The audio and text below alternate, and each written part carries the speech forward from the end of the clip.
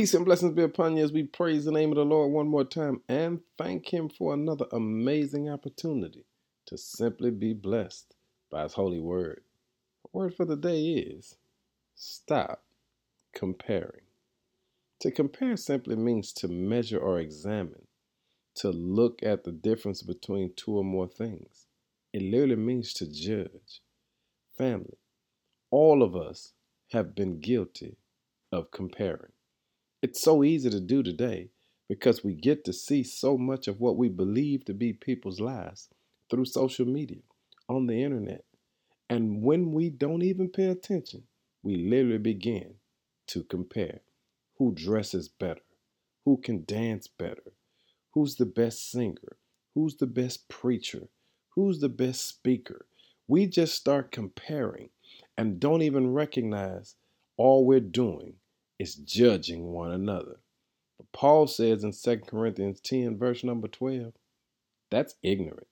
To measure yourself as the standard of measurement next to another man, that's ignorant. Listen to what he says. He literally allows us to understand the only thing or the only person that a child of God should measure themselves against is Jesus himself, because he sets the standards.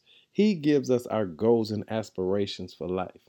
But family, how quickly are we to try to look at someone else's life and begin to compare?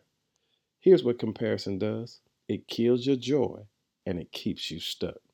I want to encourage somebody today to quit looking at other people to determine whether or not you have worth or value.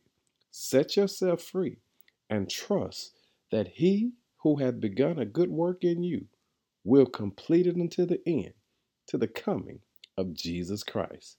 Paul says, don't be ignorant by comparing yourself to another person. Be the unique person that God has called you to be. Strive to fulfill your purpose and watch God get all of the glory. Bless Him, saints. Don't compare, but shout about the fact that He made you unique.